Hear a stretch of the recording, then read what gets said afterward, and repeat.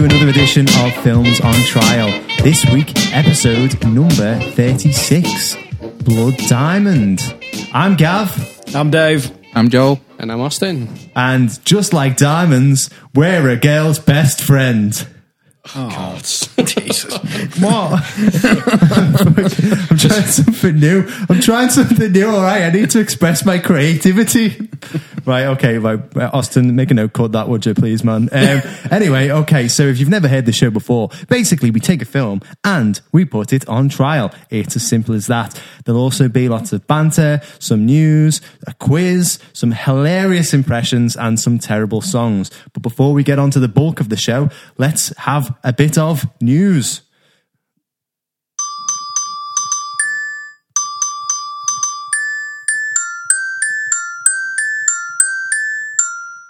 Nice. Yeah? You got it. Yeah, thanks. Okay, so what we do here is we all go around in a circle and we discuss the most, noteworthy pieces of news that have happened this week. So, without further hesitation, Joel, what's your piece of news, my friend? Well, quite surprisingly to me, Jumanji is now Sony's second highest grossing movie ever. Ever.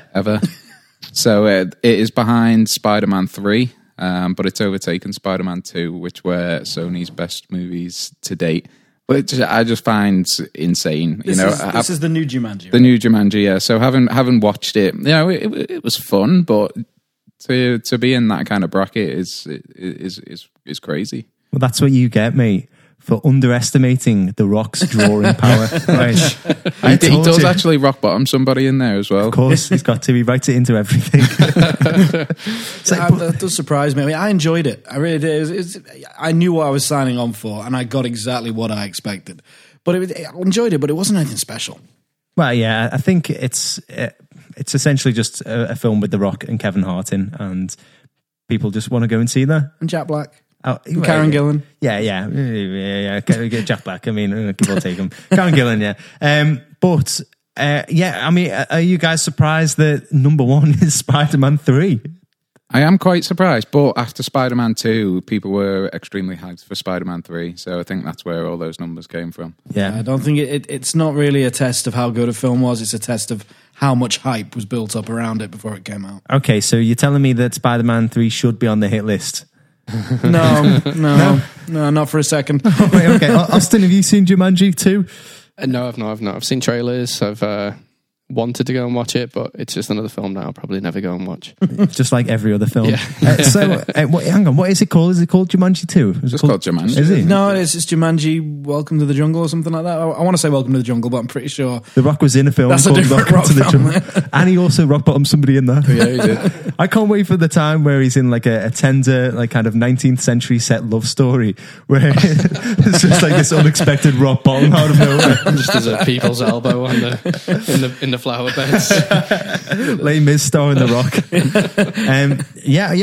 That is quite surprising that it's number 2, but it has in North America it was number 1 at the box office for ages, and then it got taken off by something, and then a couple of weeks later it replaced it again. So it's I can't think of a film in recent times that has reclaimed the top spot of the box office, because after a while it just people stop seeing it, or everyone has seen it, or another film comes out instead. So well done, The Rock. Anyway, Dave, would you like to discuss how good The Rock is? I'll take a pass on that one. I'm going to talk about the BAFTAs, which is possibly the biggest film news of the week. Big awards night for British film, and it pretty much played out exactly how everyone thought it would, with the exception of maybe Best Supporting Actor, which I think may have caught a few people off guard. That went to Sam Rockwell as opposed to Willem Dafoe, who was the favourite. Other than that, though, the awards pretty much played out as we thought. So, it looks like the Oscars race has just warmed up a bit, and it looks like we've got a pretty good idea of who's going to be winning them. So, best film was Three Billboards. It was. Has everyone here seen... Oh, sorry, hang on. Captain Dave and Joel, have you seen Three Billboards? I have. I have. Okay, so what do you think that's the best film? Deserving of the title? I've not seen all of them yet, but I would say I was saying before, when I saw Spotlight, I saw that and I thought, wow, this has got to be one of the best films of the year. This could win the best picture. I watched Three Billboards. I didn't get that same feeling. Now, I've not seen all of them. Maybe out of the ones that have been nominated, it is the best of the lot, but I'll let you know when I've seen all of them. It's good, but it's not perfect. I mean, Joel, how did you feel? Did you like the film? Not as much as I wanted to, really. I wanted to like it more. I just felt, I don't know, it had something missing in the film, and especially an ending. I was just going to say the whole thing was just unresolved. And I know I watched it with my girlfriend, and like she was like, it better not end now, and then it ended, and she was like, but fuck. It was. I kind of likened it to the Italian Job ending, but without the suspense. It's kind of like, hang on, is that it? And I thought it was good. I thought the performances made it, though. If the performances wouldn't have been as good as they were, if Frances McDormand and Sam Rockwell wouldn't have been in it, and Woody Harrelson as well, then I think it wouldn't have been as good as it is. But yeah, I think it's sort of like half written. I'm sure, it's a good film. Don't get me wrong. I don't want anyone to think I'm bad mouthing it, but I just think that as you said, I was expecting more. I was expecting like this massive kind of blockbuster piece that was going to make me feel all sorts of emotions, and then when it ended, it was a bit kind of felt shortchanged in a way. Yeah, good but not great. It was pretty much what I thought. Yeah, but I was pleased to see Guillermo del Toro win Best Director. Yeah, that was a pleasure to see. It's about time he got recognised and got something for his silverware. Definitely. I mean, I think he's been producing some really good films for many, many years now. And I mean, correct me if I'm mistaken, I don't think he has been nominated for an Oscar for Best Director. I don't think he has. I think he's been up for Best Foreign Film and his role in like Pan's Labyrinth and things like that, but I don't think he's ever actually been nominated for the major awards. So, about time. Nobody here. Oh, Joel, you've seen Shape of Water, haven't you? I have, yeah. Oh, okay, and we'll leave it at that. I, for one, thought Shape of Water was very good. Joel, do you agree? No, I thought it was absolutely terrible. Oh, man, you know what we should do? Make some sort of podcast where we have to disagree with each other. I don't think many people would listen to that. I can sell it to you if you want. If you like bestiality, you'll enjoy Shape of Water. Right, is that off the Roger Ebert website? he's an amphibian. He's not a beast. Is he described as a monster? We can all watch it after this if you want. please. Okay, well, thank you very much for that. Yeah, so I watched bits of the Oscars, BAFTAs. Sorry. As you said, I don't think there was that many surprises, to be honest. No. But still looking forward to the Oscars. I think we're going to try and bash out an Oscars special edition with our picks. If not, we'll probably just put something up on the website. Maybe get a bit of a bet going. Maybe a bit of a pool. Yeah. I'll be up for that. That'd be good. We should put something up here. Yeah. If everyone puts a Freddo in, and the winner gets all the Freddos. I'm obsessed with Freddos, man. Freddos are chocolate gold. little drops of heaven. Little frog-shaped drops of heaven. Anyway, Austin, what is your piece of news for the week? So my news is Jennifer Lawrence, and it's not about her bad-mouthing anybody at the BAFTAs, which apparently is sort of all the gossip headlines at the moment. Oh, I've just turned it off, so I can't find who it was. She was dissing, but yeah, she's taking a year off.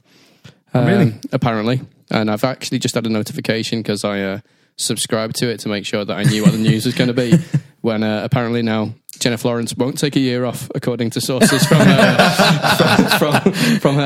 her team. That notification literally just came through this moment. Yeah, genuinely right this second. Jennifer Lawrence is now not taking a year off from acting.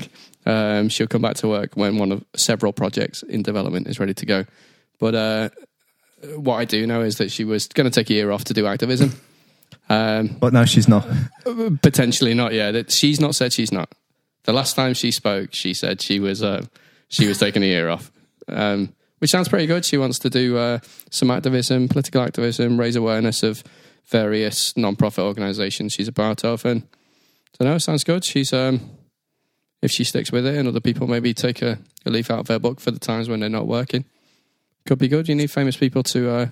Maybe it was just a kind of come and get me stunt, oh yeah, I'm taking a year off, and then all the directors were like, we fucking need her quick. Yeah, potentially. Yeah, or maybe it was just a case of she wanted to take a year off because she's passionate about making a change, but an enticing project came along. Maybe it wasn't initially supposed to be a sort of like come and get me. Hunger Games 4. The Hunger Games 4, yeah. That's happening outside this door right now with my two cats. President Snow's revenge. Yeah, okay. Well, thanks for nothing, essentially, Austin. Yeah, it's a non-news. I checked it up there. It was Joanna Lumley. Was it? So apparently, the way that Joanna Lumley called her onto the stage by calling her like the hottest actress in the planet, and picked up her new film Red Sparrow, and then Jennifer Lawrence came on and said, "Oh, that was a bit much, thanks." And then people were just saying that she seemed a bit rude and spoiled.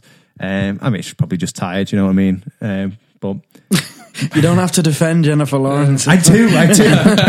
She's brilliant. Leave her alone. I suppose the other thing is she's been doing her very best to work for equality as well, just recently. So if you're being bigged up just for looking good, probably doesn't help if that's the only thing you can get a prize for. I just glanced over Google there. That might not be the case. She probably wasn't even there yesterday. We're never worried about facts before. Let's not worry about them now. Maybe Joanna Lumley is kind of a Zoolander term. It's like, she's so hot right now. Okay, well, so my piece of news is that The Rock is going to star in a remake of Shakespeare in Love as Shakespeare. Oh, no, hang on, I've just got a notification through. No, he's not anymore, no. So my piece of news is that there is a new frontrunner in the race to play the Joker in the Todd Phillips standalone film. And that man is Joaquin Phoenix. Did I say that right? I kind of felt like... I've heard Joaquin before. I don't know about Joaquin, but I thought it was Joaquin. Yeah, Joaquin Phoenix. Joaquin Phoenix. Oh, I can't even say his second name now. Joaquin Phoenix. River Phoenix's brother. However, I mean, first off, can I just ask what people think about that? Right, so I'm going to go to Austin. Surely you've seen a Batman film. Yes, I've seen many. Batman films. You know who the Joker is then? Yeah? I know who the Joker is, yes. Stuff. And you know who Joaquin Phoenix is? Yes. So, is he the guy who was in the guitarist? Walk the Line. Walk the Line. Yeah.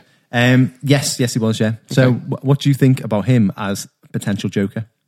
I think it'd be good to have a take. I think we need somebody new to sort of just break the mold. Obviously, I can't remember the guy's name now. What's his Heath Ledger. Heath Ledger seems to have taken that as being he's the seminal Joker for this age. Everybody thinks he's the best Joker that we've had in a long time, and maybe it needs a new take because we all agreed that the Suicide Squad Joker was pretty shit. So bad taste of just shit in my mouth after watching that. So Joel and Captain Dave, Joaquin Phoenix is the Joker.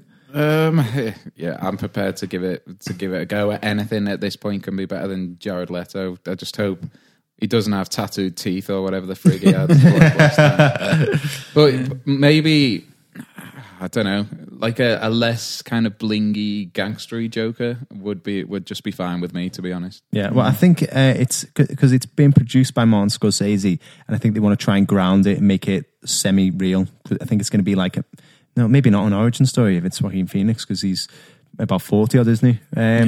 Yeah, but I think they're going to try and bring it into the real world, so less cartoony. That'd be good. I think I could have heard worse choices for the Joker, to be honest with you. I mean, when Heath Ledger was announced, I thought it was a terrible idea. I thought he was going to make a terrible Joker.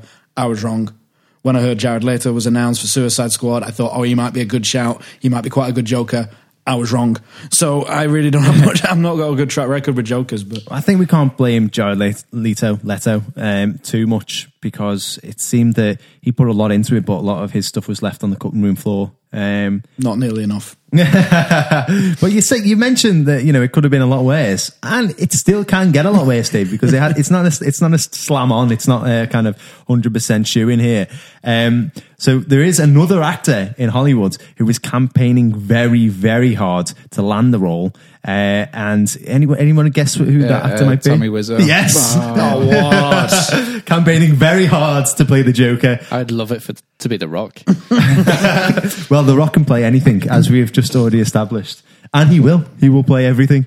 Anyway, yeah. So I think that'll be very good. The Room, starring starring the Joker. Yeah, the Joking Room. Well, God. Wrap it up, Gav. Wrap it up. Right, okay. Thank you very much, everyone. That was the news. Yep. Blah blah blah blah blah, etc. etc. Anyway, so this is Films on Trial. If you've never heard the show before, basically we take a film and we put it on trial. It's as simple as that. So all of our films are pulled from random out of the hat, and this week's turn is Blood Diamond. Along with the films random, also the roles are pulled out of the hat at random as well. So in the role of defense this week and trying to get the film placed on the hit list is going to be our good friend Joel. In the role of prosecution and trying to condemn this, bless you, just so opposed to whatever I'm going to say. And in the role of defense, prosecution trying to condemn this film to the shit list, you've thrown me off here, is me. Then we've got the character witness who is going to be played by... Me? Austin, yeah, sorry, I forgot. And he's going to be lent. You've seen this film? I've seen the film. Good stuff. Yeah. Okay, that's a good start. Austin has seen one of the films, and you are going to be throwing your genuine opinion behind each argument that we put. Give it a bit more weight. And then in the most important role, we have Dave as the judge, and his role is to listen to all the arguments that are put forward to him and make a decision as to which list the film should be placed on, using just the arguments and not his own opinion, you naughty boy. Without further hesitation, I think I should give everybody a bit of a overview of the film by providing or reading out a synopsis. So, how should I read it out this week? There's only one wheel way to do this, mate. It's got to be South African. Okay, right. or Rhodesian, as Leonardo DiCaprio calls it. Well, yeah, I could pretend to do Rhodesian and just do anything, which is what Leonardo DiCaprio does. Oh, Ellie shot. Okay. A fisherman or smuggler and a syndicate of businessmen match wits over the possession of a priceless diamond. Went a bit Danny Dyer. Diamond geezer. Okay, so without further hesitation, Captain Dave, would you like to kick things off, please? Yeah, okay, so we're on the Blood Diamond. Who would like to go first, defense or prosecution? Who wants to kick us off? Go on. Okay, it'll be me then, yeah. Go on, Gav. No, I really wanted Joel to go first because my notes look like the ramblings of a madman. It looked like a kind of notebook that you'd find under a bed in death row. Right, so firstly, I just want to say that this is not a good film. And I don't know whether it's because I watched Black Panther like 2 nights before I watched this film, but I watched this and I just thought the entire way through, all it did was just reinforce stereotypes. It was that whole horrible, hideous, like tired trope of the white savior. You know, the white man saves the day. I mean, there's even a quote that Leonardo DiCaprio says halfway through the film where he says, "Without me, you're just another black in Africa." It's, you know, the whole thing is that he is there to save the day. And it's very, it's evident from the very, very beginning that that's what's going to happen. And when you know that tired film trope and you hate it so much and you can see it coming, it just kind of spoils the film because you know what's going to happen essentially. So what I should say is it should have been about what the film should have been about was Solomon. It should have been about just him or his story, or if you're going to have a Leonardo DiCaprio figure in there, make the Leonardo DiCaprio story second fiddle.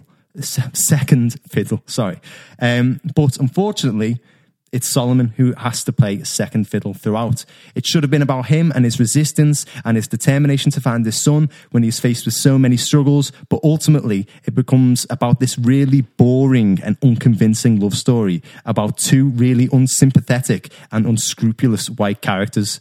I mean, Solomon is the one who lives and experiences everything in the film, but we never actually hear about it from his perspective. We never hear about what is going on in Sierra Leone from a black character's perspective. We only hear about it from a white character's perspective.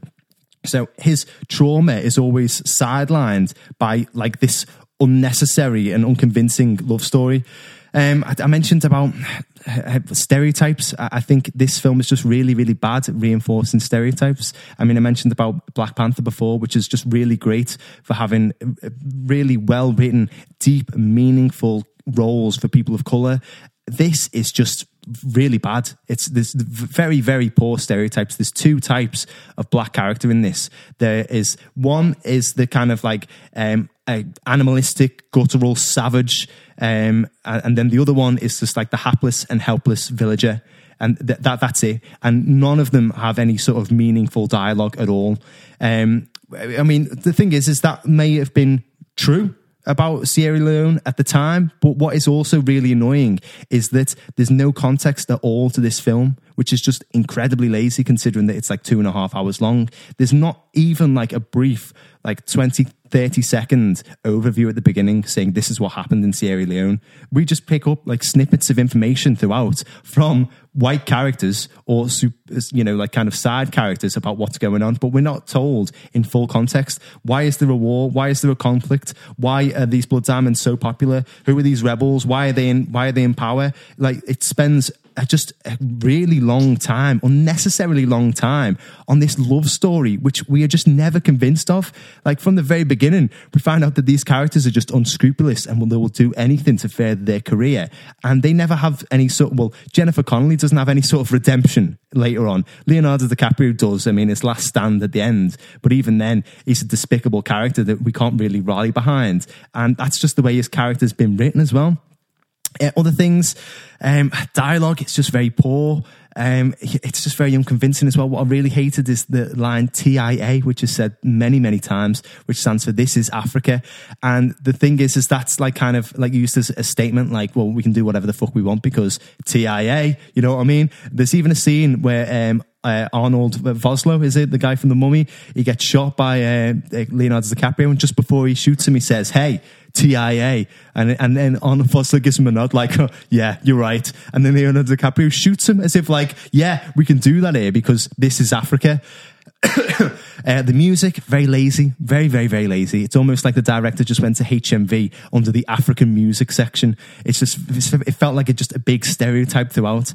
And also the filming, the way it's filmed, like there are a lot of good kind of conflict or battle scenes, but they're very gratuitous. And I understand that, like, war isn't pretty and, sometimes it needs to be gratuitous. But there's some instances where it's just too much. It goes on for too long. And the thing is that it's not very well filmed. It's the terrible, terrible trope that is just used so much these days of shaky camera work to make the audience feel disorientated and make it feel like that they're actually there, make them feel a bit sick. But when you've got like a 6 to 10 minute long conflict scene where there's explosions and gunfire, everything, and you've got this constant shaky camera, it just completely puts you off. You just feel ill. You just like, can you just focus on one thing and just let me look at it? Let me look at the action and let me take it in. Because at the moment, I'm not being able to kind of be in that moment because I'm just taken out of it by this terrible camera work. And that makes me think that maybe it wasn't choreographed well. Maybe, they just kind of had the explosions and bits of gunfire here and there, but they didn't know what to do with the actors. And that's why there was too much shaky camera work. But at the end of the day, I just think it's just a very bad film. It's not a good film at all. The entire time I was watching it, I was comparing it to Hotel Rwanda, which I think is a very good film about a conflict in Africa, written about black characters who have meaningful dialogue and, 3-dimensional. They're not like just these paper-thin characters. So all in all, terrible film, reinforces stereotypes, white savior, terrible. Okay, that was pretty damning, to be honest with you. So I heard from Gav there that it reinforces stereotypes such as the white savior and the hapless villager. He said it was predictable. He said the score was lazy. The cinematography was poor. The violence is too gratuitous. It suffers from comparisons to other movies about similar subjects in Africa. The script is poor. You can't sympathize with the characters. They are unscrupulous. The love story is boring. And it's provides no contextual information about what was going on in history at that point in time. So that is pretty on the nose there. Joel, what have you got to say to that? Yeah, so I pretty much wholeheartedly disagree with at least 95% of Gav's points. Which bit do you agree with? It is obvious what's going to happen, but there is a reason for that. And, I'll kind of get to that. So when this film was released, in my opinion, it was DiCaprio's kind of best work at that time, 2006. It is about Danny, who is a diamond smuggler. He goes into Liberia, he smuggles guns, rocket launchers. So he's a smuggler and he's a scumbag. You're not meant to like him. And he plays that very well. You really do not like the character. But it's rare that a movie it's rare in a movie that its stars take a backseat to the location, but at the centre of Blood Diamond is Sierra Leone. The movie takes us to the late 1990s, which, although this film is not a real story, it's based on real life. So in the 1990s, where chaos and hatred envelop the country, and it makes the Civil War especially devastating because the violence has spread to the civilian population, and that is all explained at the start of the film. Unlike most films that deal with atrocities, every character in Blood Diamond bears some responsibility for the devastation of Sierra Leone. Victims quickly turn into victimizers. The saints don't live very long. Everyone, no matter where they land on the ethical spectrum, wants only one thing, and that's to get out the country, to get out of Sierra Leone. The cinematography, which I think was Eduardo Serra, who did Unbreakable, he managed to capture Africa in just, how beautiful the country is, and it maintains a true sense of dread and horror that manages to kind of take over the story in a way. So although when you look at it, when you look at the cover, you read the synopsis, you could be forgiven in a way for thinking it's kind of like an action-adventure film, and it's not.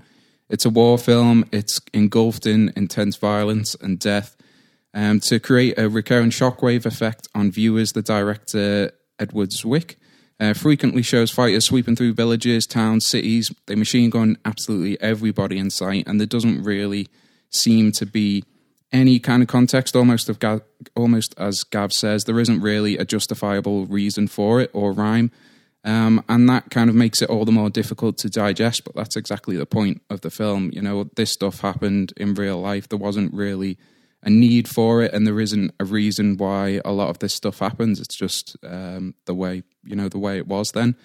So soldiers recruit children, they perform, hideously violent acts, they drug them to keep them kind of mollified. And the film kind of goes with this idea that whenever this kind of natural resource comes out of an African nation, whether it's oil, whether it's gold, whether it's ivory from elephants or diamonds, the country itself rarely profits, and the standard of living of its citizens, it's never improved. And this all kind of comes across in the film, and it really does kind of hammer it home. And it also makes the point that then instead, strife reigns, the spoils go to the corrupt business people quite often who are nowhere near Africa. And this comes across really well in the film. And actually, I just want to touch on one thing in the film. So the film's ending is this conference where they're talking about blood diamonds, and Solomon kind of gets up, does a speech. And this is actually referring to a real-life event, which was the Kimberley Process Certification Scheme, which is meant to kind of curb the trade of conflict diamonds, basically, but it's kind of since then been abandoned as ineffective. And I think, good films, they kind of change the way sometimes that you think about things, and I think war films especially do that maybe more than most.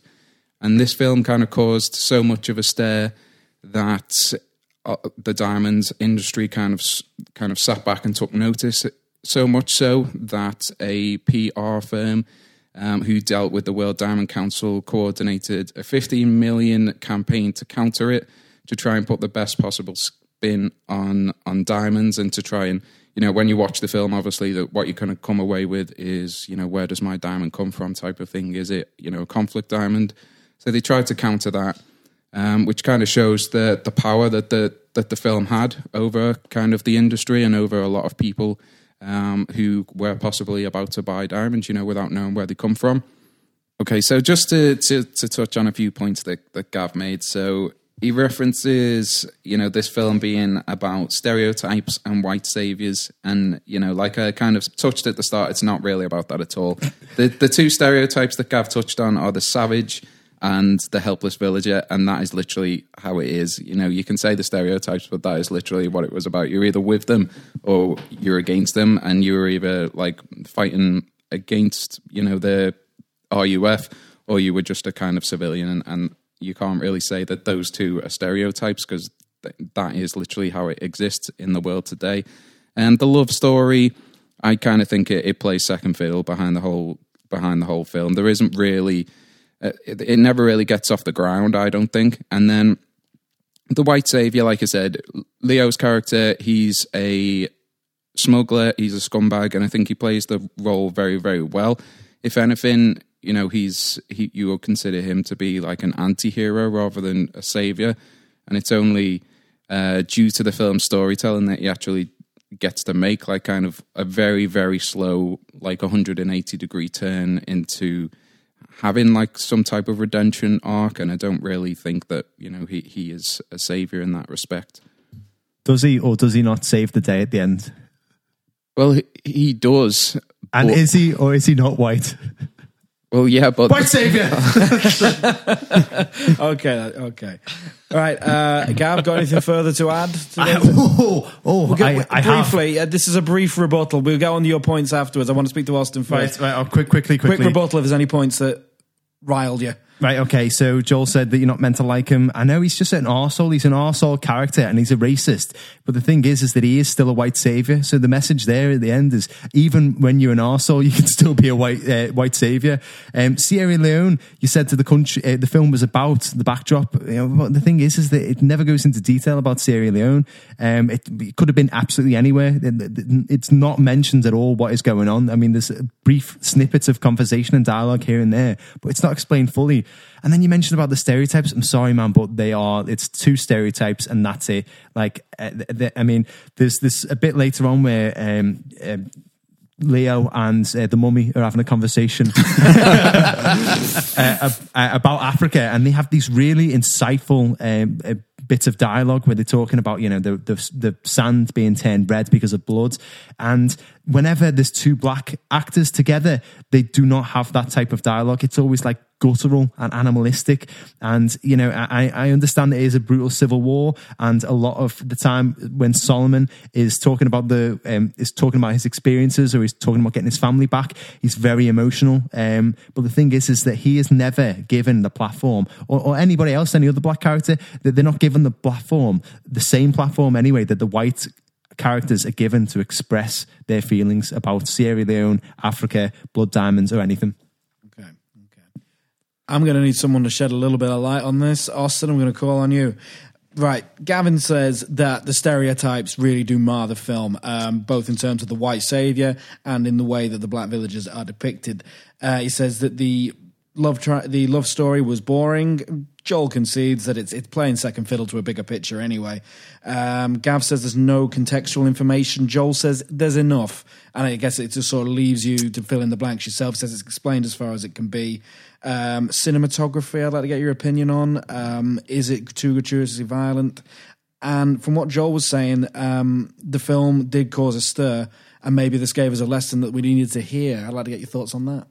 Okay, well, in terms of context, the opening scene sort of sets some context immediately. There's a map, and then it drops a point on the map. There's also some writing underneath the thing which tells you about diamonds and stuff immediately. It's the very, very opening scene. So I think it sets, and then the rest of it is told within the story. So yeah, you've got to work a little bit to piece things together. So yeah, I can understand why you might say there's no context, because quite a lot happens before you understand why it's happening. So yeah, there are bits where you're like, what the hell's going on? It's just what's the fighting all about? But I think it's I think it's dealt with in terms of content. I don't think that really upsets you too much. It doesn't spoil enjoyment of the film. Shaky camera work. At times that is at times that's too much, because but again it's impactful because there's a lot of action. You know, there's a lot of shooting, and maybe at times it's a bit too. You know, it is a bit gratuitous. There's some bloodshed, but I think it helps. It's impactful again. The entire, it seems to work. It worked for me. That there's a lot of violence. It's very loud.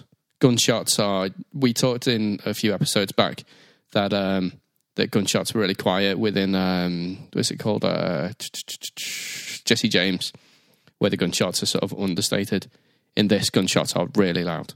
It's like, so you really feel, you feel immersed in that. And I think that leads into the sort of the camera work it's all part and parcel. It makes you feel a bit disorientated. But the bits that are not shaky, it's actually very beautifully shot. I think they make the most, like Joel said, they make the most of the settings. It's really good. The stills that they use for the photography bits are very good as well. It's sort of like classy war photographer type stuff. Stereotypes, yeah, there's no real getting away from it. That the black characters are, guttural. They're almost depicted as being, quite savage. But I don't know whether that's just because, in South Africa particularly. So I work with a South African guy, and he actually references "This is Africa" all the time. That's something that actually gets said, and they just treat it like that, sort of corruption and things like that. It's sort of a way of life.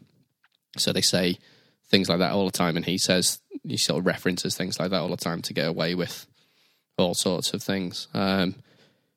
But yeah, it's over the top. The stereotype bits are over the top. They don't get any good lines where they really could do. There's a lot of opportunity for them to have a good say, but they're not the two main actors that are going to get you the ratings, so people aren't going to listen.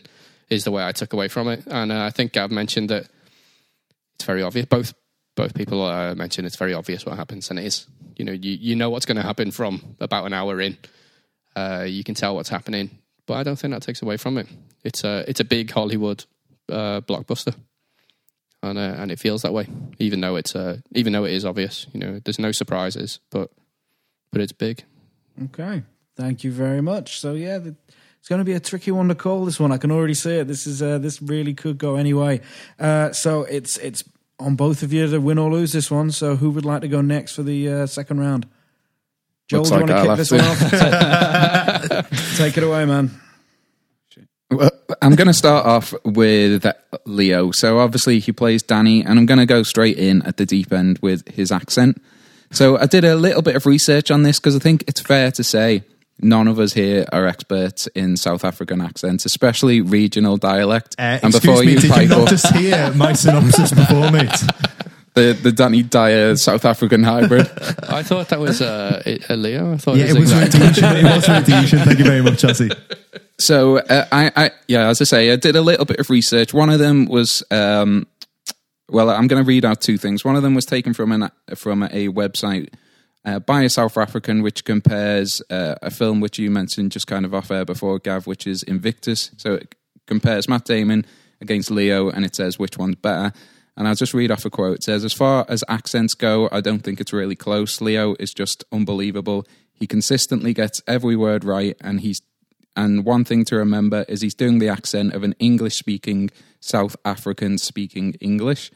So then I've got a quote from SouthAfricanDialect.com, and it says, "Finally, Hollywood has brought through its ranks somebody who can pull off a South African accent without getting laughed off stage. This has been a point of some concern for South Africans who have had their lovely accent slaughtered in films like Lethal Weapon 2 and Mission Impossible 2. So just a little bit of research there just to whet your appetite. Don't worry, I've got research as well, mate. So Nelson Mandela. So the acting, regardless of what you think of the film, the story, whatever, I just thought the acting was absolutely brilliant. And, that's backed up by the kind of recognition in the Academy Awards. So Leonardo got a nod for Best Performance, so Best Actor. Then Djimon Hounsou got a nod for Best Supporting Role as well. And both of those characters were brilliant, especially Djimon Hounsou. All his scenes were like really, really emotional. He just displayed like such a wide range of acting talent, and especially the scenes with his son and with his father. You can really just see, kind of how far a father's love will go, that unrelenting determination. It just kind of never stops throughout the film, and I just thought, he did a really good job with that. So DiCaprio's Archer, I thought he was like a really kind of smart blend of kind of rogue and champion. So he plays like the smuggler, and he plays it, as the scumbag that he is. He exploits others for personal gain. His vocal characteristics, they're central to the character. His mannerisms, they're designed to keep him emotionally distant from everything that's around him. So you're really not meant to kind of connect with the character and really root for him. So his strong characterization is solely responsible, in my opinion, for the powerful conclusion. So he sacrifices himself for Solomon's sake at a pivotal moment. So having gradually turned 180 degrees, Danny ends up embodying what it means to lay down your life for another human being. He in essence rejects his former behaviors, his attitudes, and does the right thing when the right thing is needed most. And the death scene and the call to Maddie that kind of follows it, it really is kind of a touching moment within the film. Jennifer Connelly, I've never been her biggest fan, and she is okay here. I wouldn't say she's great. She doesn't have the best kind of character, I don't think, but she does okay. And her moments with Archer, especially that conversation at the end, like I say, are really kind of particularly potent. And then just kind of to touch on a subject which Gav covered earlier on, which was the sound. And it actually got a Best Achievement in Sound Mixing at the Oscars and also Best Achievement in Sound Editing. And it also got Soundtrack of the Year in some... I'm not sure what award that was, but in 2006 it also got Soundtrack of the Year at one of the award shows as well. So that'll about top me off, I think. So were they nominations or were they actual wins? They were nominations, sorry. Nominations, cool. Okay, so we've got a lot to think about there. Joel's talked about the characters and the performances, namely that the performances were very good. We got Academy Award nominations for DiCaprio, Academy Award nomination for Hunsu. What do you think, Gav? How are the performances for you? Like, Leonardo DiCaprio could fart in a bag and he'd get an Oscar nomination for it. You know what I mean? It's no biggie that he got an Oscar nod for this. So let's not gush over that for 1 minute. You mentioned Leonardo DiCaprio's accent, or as I like to call it, the ultimate Marmite accent. I will like to say that Patsy Kensit said that it's the best South African accent she's ever heard. Isn't she from the East End of London? She played a South African in Lethal Weapon 2. Now, so Joel mentioned a few other things. I'd like to say that, I also did some research as well. TheSouthAfrican.com voted it as one of the top 10 worst South African accents of all time. IndieWire.com voted it as one of the top 10 worst accents by good actors in Hollywood films. There's also Hollywood.com. There's a number of different polls stating that it's very bad. So I can't agree with Joel on that one. I personally think that I don't think if it would have been anybody, if it would have been like a Joe Nobody, somebody we've never met before, does that accent, I don't think it would have been as bad. It just would have been like, oh yeah, that's not quite, he hasn't hit the nail on the head there, but we can let him off. But the fact of the matter is, it is Leonardo DiCaprio, and as far as I can think, it is his only accent that he's ever done in a film. I think that it stands out like a mile, especially in the scenes where he gets really angry or when he shows any sort of emotion, when he's trying to act, essentially.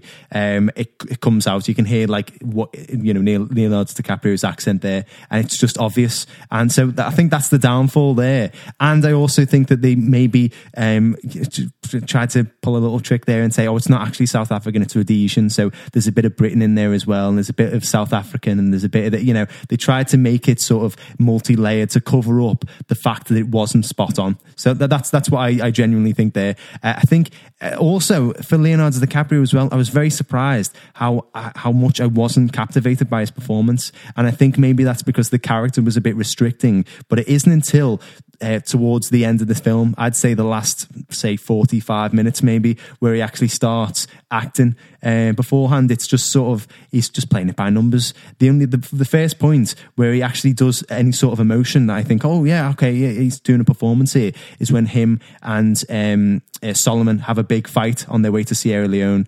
Solomon, wants to flag down the rebels because he thinks his son might be amongst them, and Leonardo DiCaprio, he shows his true colours. He says some pretty racist things, and then they have a bit of an argument. And that's the first time that he puts, he turns it up a gear. But that's like nearly 2 hours have been in the film before he starts properly acting. So the thing is, and his character as well, is a complete shit. He's not a likable person. But the thing is that he has snippets of good. He'll do a good deed every now and again, but then he'll just go back to being a shit. And towards the end, he shows his true colours in that fight with Solomon, where he says, he says some pretty racist things. And then like the next big scene that he's in is his death scene, and I'm thinking like, well, I don't really care that this guy's dying because he was, you know, kind of unscrupulous arsehole throughout the entirety of the film. It's the thing is I think what it is as well is his accent really hinders his performance. So maybe that's why he doesn't kind of give a great performance throughout, because his accent is sort of like hindering him. I want to talk about Jennifer Connelly as well. I thought, you know, I like Jennifer Connelly, but in this, I think her performance was quite boring.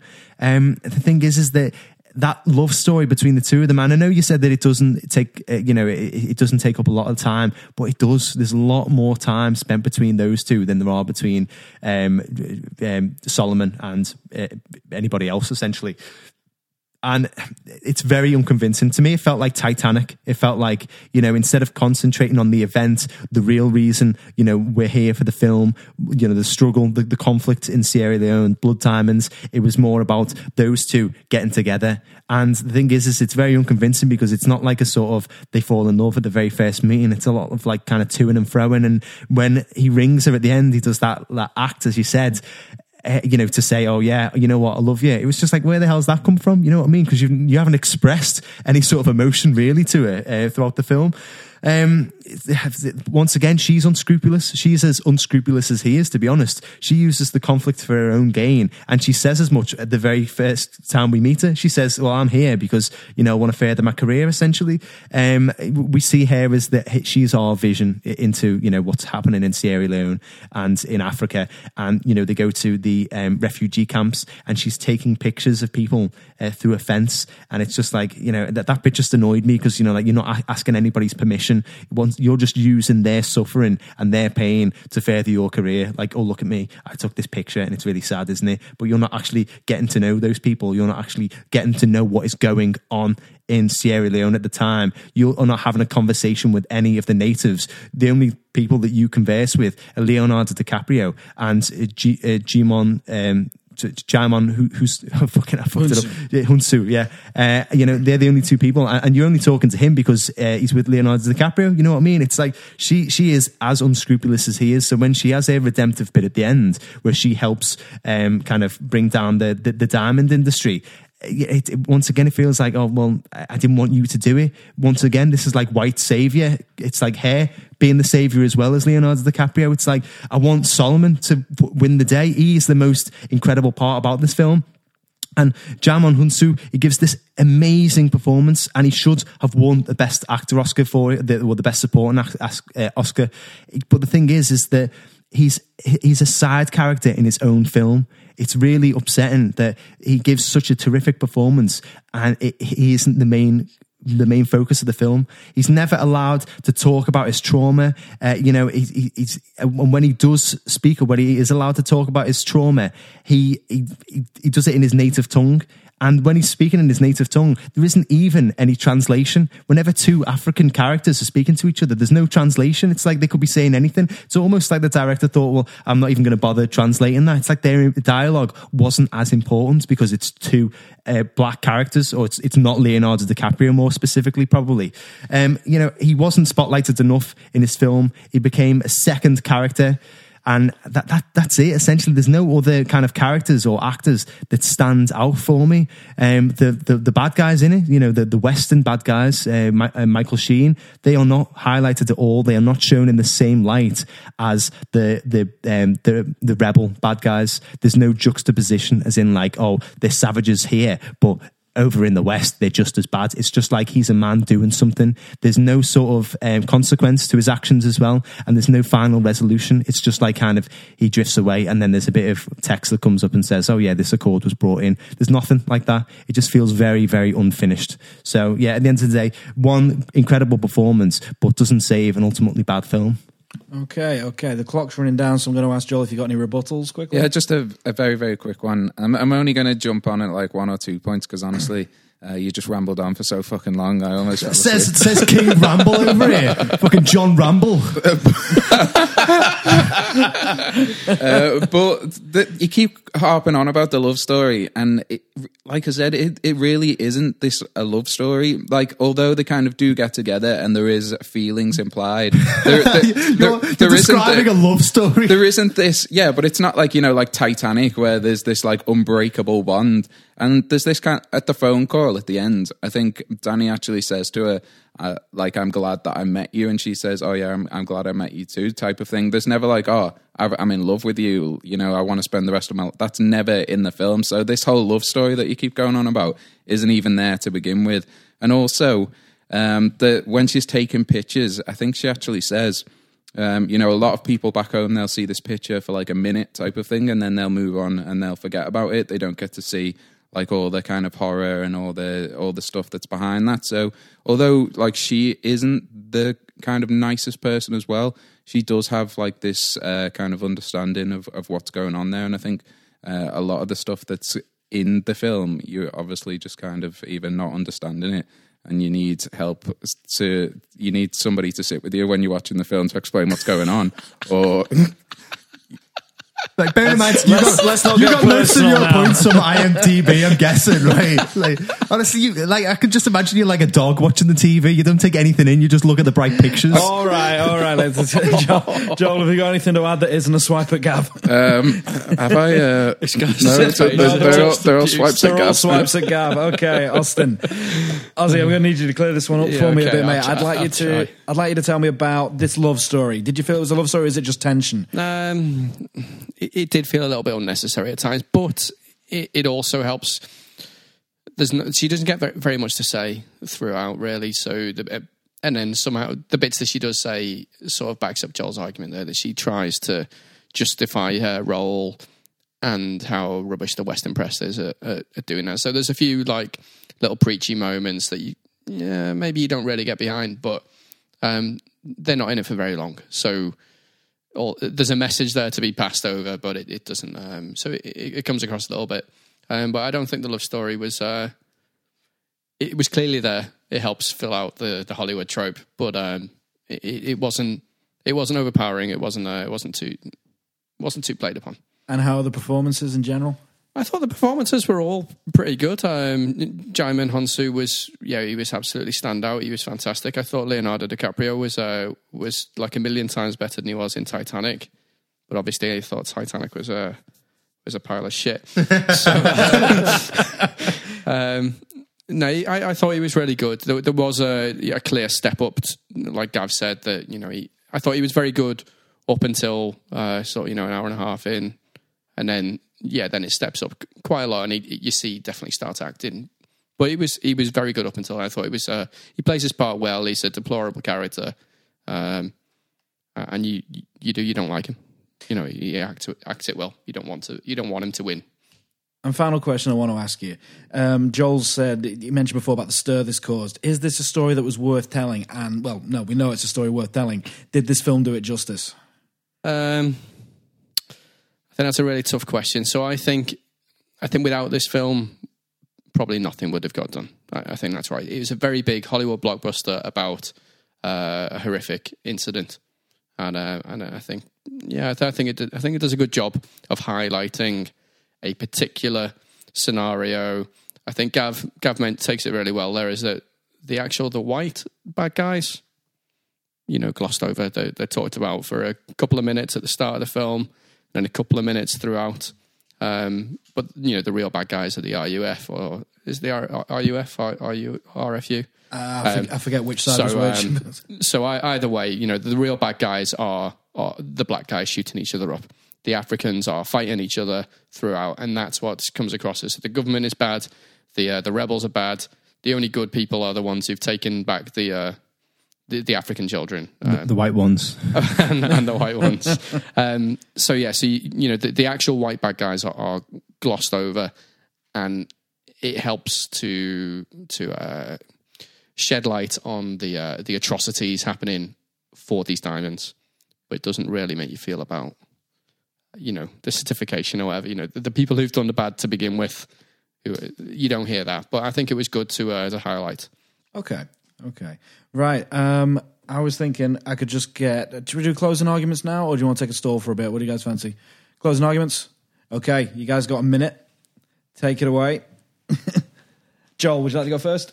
Yep. Okay. So this film is a really, really powerful film. It'll pull on all your heartstrings. It's about real life issues that are based in Africa that are still going on today.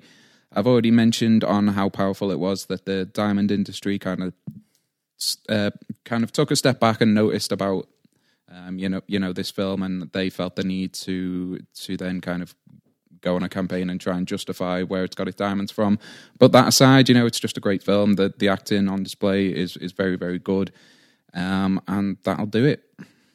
Okay. I almost find it easier shitting on films in that minute. Which is why I'm going to go over mine now. Concise and to the point. You get a minute like everyone else gets. I want to get the rest of Joel's as well. A minute and a half, please. No, you get your minute. Off you go, man. Okay, so I think it could have been a really interesting story about conflict and Sierra Leone. However, there was just no context to it. Why are we having a civil war? Why are blood diamonds so important? Why all the fighting? It's not about Sierra Leone, and it's not about saying anything interesting. And it wasn't about explaining the conflict. It was just a convenient backdrop for an Oscar-worthy story. It was almost like, we want to get some Oscars here. What's going on at the moment? And, a lot of good did come from this film, but the fact of the matter is, it could have been a lot better. It could have been a lot well written, and it could have had better characters, especially black characters as well. I mean, the message should have been about Solomon overcoming the odds. It's not. I mean, you don't see his family again after we meet them in the camp. It's about two white people essentially being able to have a relationship in the hardest of situations. I think it could have been a lot better, and Djimon Hounsou's performance meant it should have been a lot better as well. He deserved better, but it was just a bad film. Very, very bad film. Okay. This is actually one of the toughest judging jobs I've had on the podcast. I'm going to go over my notes, which I've made plenty of. I'm going to have a think about this one. This is going to be close. Yeah, and shall I pass over to you, Gav, for some light relief? Yes. Okay, so light relief, guys. Let's have a bit of a quiz. Man, that game show button was rubbish. Hang on, I'll try it again. Let's have a bit of a quiz. That's like a taser. That's like half a quiz. Right, I know it's rubbish. I'm sorry. I have to take it all back. Edit that out, or Josie. Okay, so so first off, this is the song. Okay, so because we're gonna have bad blood diamonds. We're gonna have bad yeah, fuck you all. I like that. Thanks, Dave. Okay, right. So this one, I want to distinguish. Well, you guys have got to distinguish or try and separate which of these films is about diamond heists and which of these are vampire films. in a quiz I call Diamonds or Blood Diamonds. Okay, so first one, Captain Dave, After the Sunset, Diamond or Blood? I want to say vampire, but I'm going to say diamond, Diamond? Blood. Blood. Okay, well done, Captain Dave. It is Diamond. Action comedy in which Woody from Cheers pursues diamond-stealing James Bond. Okay, number 2, Black Sunday, Diamond or Blood? I want to say diamond again. That feels like an East End gangster sort of film. Blood. Diamond. Well done, Joel. It's Blood. Well, it's a bloody vampire film. 1960s Italian horror, also known as Revenge of the Vampire. Okay, number 3, The Cape of Hope, Diamond or Blood? I'm going to presume it means cape as in like a coastal sort of region, so I'm going to go with diamond again. Yeah, diamond. I'm going diamond as well. Well done. 1951 French-Italian crime caper. Number 4, Comes a Bright Day, Diamond or Blood? I've not said blood for a while, so I'm going to go blood. Blood. Diamond? Blood. I like the way you say blood. But no, it is Diamond, yeah. It's a British dark comic thriller starring Timothy Spall. Number 5, Habit, Diamond or Blood? Just habit. Yeah. Blood. Blood. Diamond? Blood. Blood. 1997 vampire horror movie. Number 6, Midnight Sun. I'm going to go Blood again. Okay. Literally makes the least amount of sense I think I've ever heard. So I'm going to go with Blood. Diamond. Okay, so it's actually son, as in son and daughter. So I was hoping you'd go for that. It's Blood. 2011 German horror film. Number 7, The Mystery of Mr. X. Diamond or Blood? Diamond. Diamond. Blood. Oh, Ozzy, come on, pull your finger out, mate. It's Diamond. I'm just going to go opposite because eventually I'll win. It's a 1934 American crime film starring Robert Montgomery playing a young Professor X before he got his doctorate. And number 8, and the last one here, is The Caretaker. Diamond or Blood? The Caretaker. Diamond. Blood. Diamond. It is actually Blood. This sounds really good, actually. It's an Australian vampire film in which a group of teens take refuge in a big mansion because there's been a number of vampire slayings, and they make a pact with a vampire who's living there. And he says, listen, I'll watch your back while you're asleep and make sure no vampires eat you, and you watch my back while I'm asleep and make sure no humans eat me. So actually a fresh take. Yeah, that's quite, it sounds pretty good, doesn't it? Anyway, right. Trivia of the week. I was going to say, Alex, what's your trivia? Oh, he's not done it again. Alex is camping in the woods. Okay, right, so trivia of the week, here we go, right? Leonardo DiCaprio said in a 2011 interview with Vogue that he did this just to get an Oscar. I'm not going to include that in my assessment. If anything, you should get minus points for that. That's a cheeky trivia swipe there, Gav. I'm being as unscrupulous as Leonardo DiCaprio was in the film. That says it all. Okay, Jennifer Connelly suffered a neck injury while filming a car chase scene with Leonardo DiCaprio. It's endangerment. You're still making the film look bad. That was the first fact that I found. Right, okay. This is genuinely quite a tricky one. I saw Blood Diamond years ago, and it's been a while, so I've had to have a bit of a refresher here from the guys. It's I've got to admit, this is a tough one. So I'm going to rule out the accent point on both counts straight away, because Joel says some people have backed it up as a really good Rhodesian accent. Gav says Rhodesian might just be an excuse to get away with a dodgy South African, and he says it's also one of the worst. At the end of the day, I don't know. We've got evidence on both sides. I don't know what a Rhodesian accent's meant to sound like. I'm going to wipe that one from the argument track. So Joel says it was effectively shot, and he says although the violence is graphic, which Gav pointed out, he says it's a war film. What do you expect? You don't really want to skirt around the issue, but it is beautifully shot in its own way, even though if the shaky camera work does get a bit carried away with itself at points. Austin backed Joel up on these points. Everyone was in agreement that the plot was quite formulaic, so it was quite predictable. And I don't think there was much of an argument from Joel that there was a little bit of stereotyping. I think Joel defended it a bit, but there was a little bit of stereotyping going on here.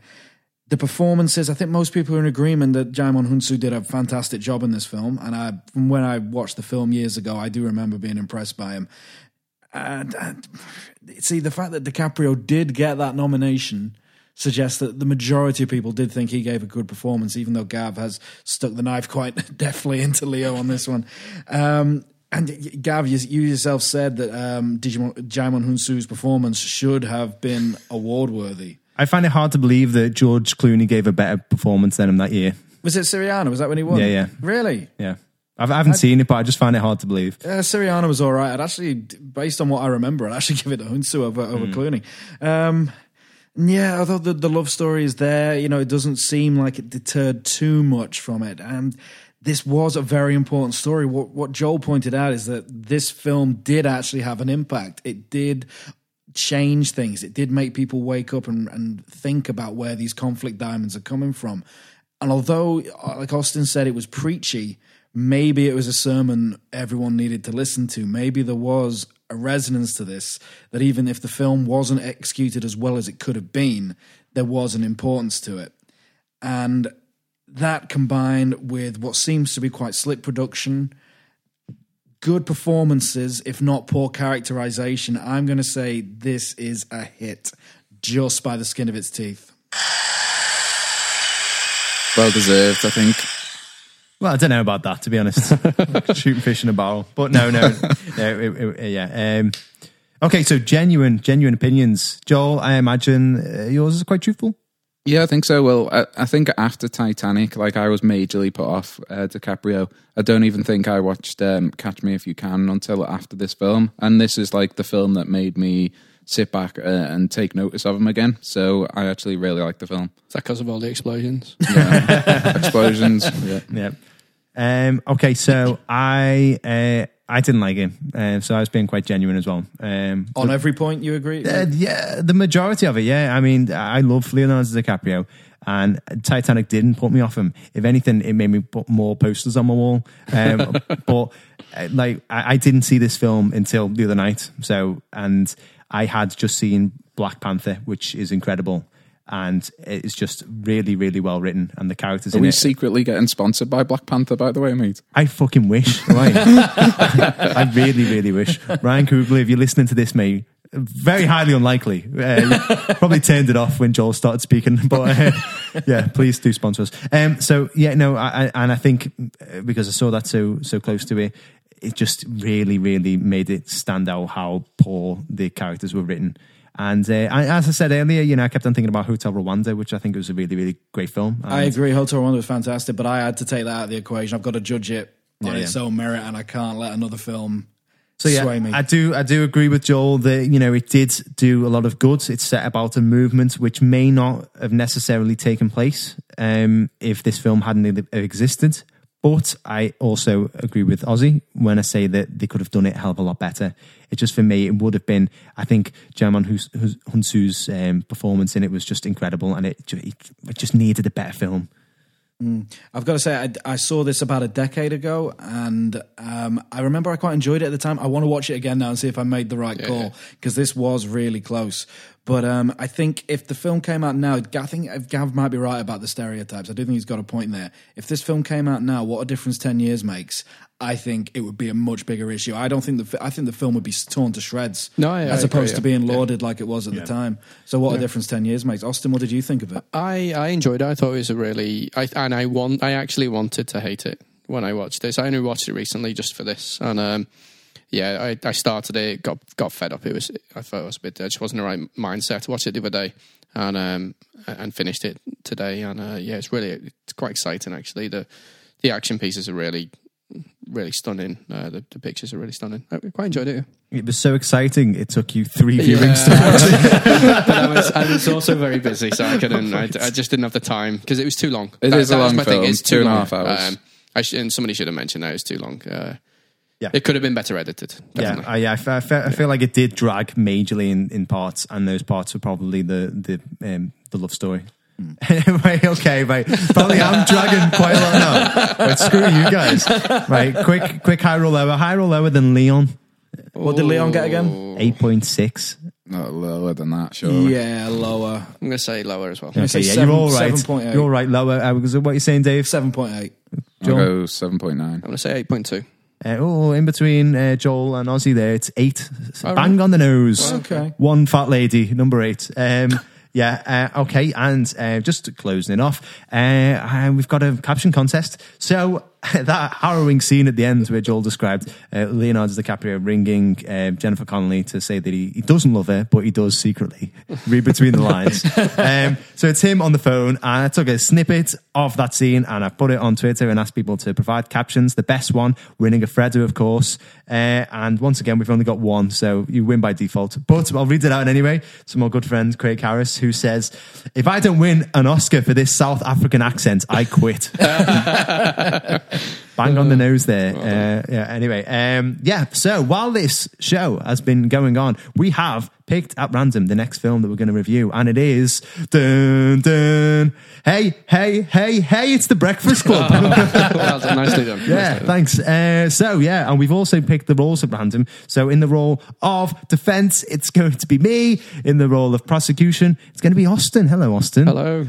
Hang on, have you seen this one? I've seen this Whoa, one. Yeah, I've watched this one. Yeah. My word, okay. You are in for for a ride. Not necessarily a good or bad one, just a ride.